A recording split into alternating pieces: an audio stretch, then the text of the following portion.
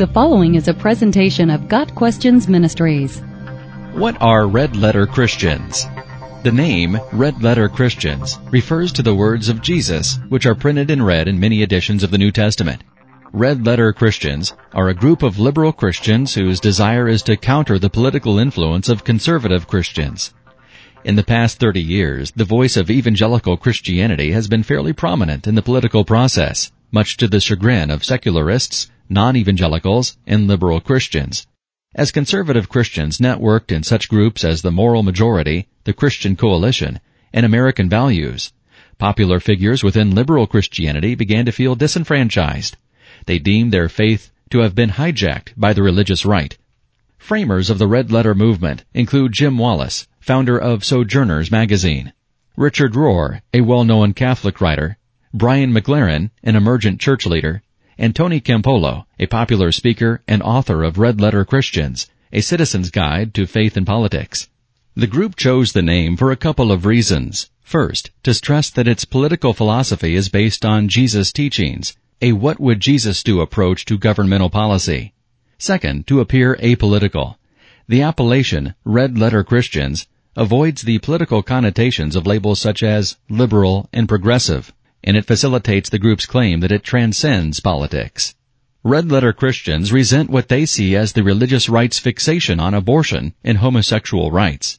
Since Jesus did not deal with these two issues, they say, we should not make them more urgent than other issues. Instead, Red Letter Christians focus on political policies that affect poverty, global warming, racial discrimination, the role of the military, capital punishment, foreign aid, and public education.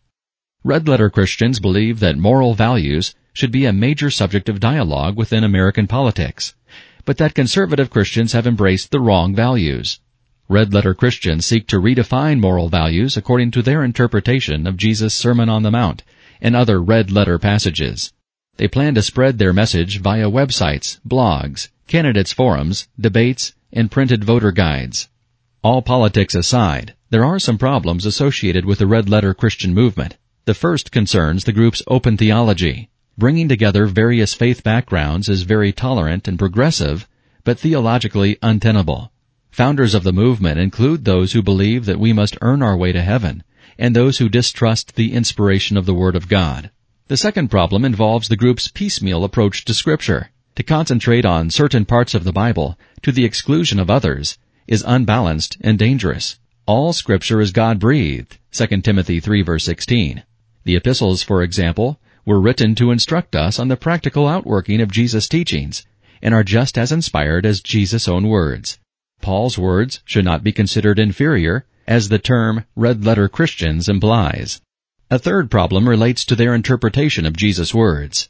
In his Sermon on the Mount, Jesus was not trying to write national government policy. He was presenting himself as the fulfillment of the Old Testament law, Matthew 5 verse 17, and the Savior from sin for all who would believe in him.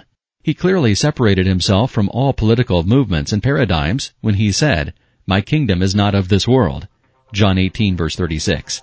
While it is true that Jesus was neither a Republican nor a Democrat, and we need public discussion on all moral values, not just abortion and homosexuality, we must handle God's Word honestly and guard against those who undermine the sufficiency of Scripture and the sacrifice of Christ.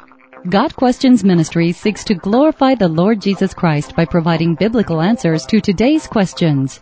Online at gotquestions.org.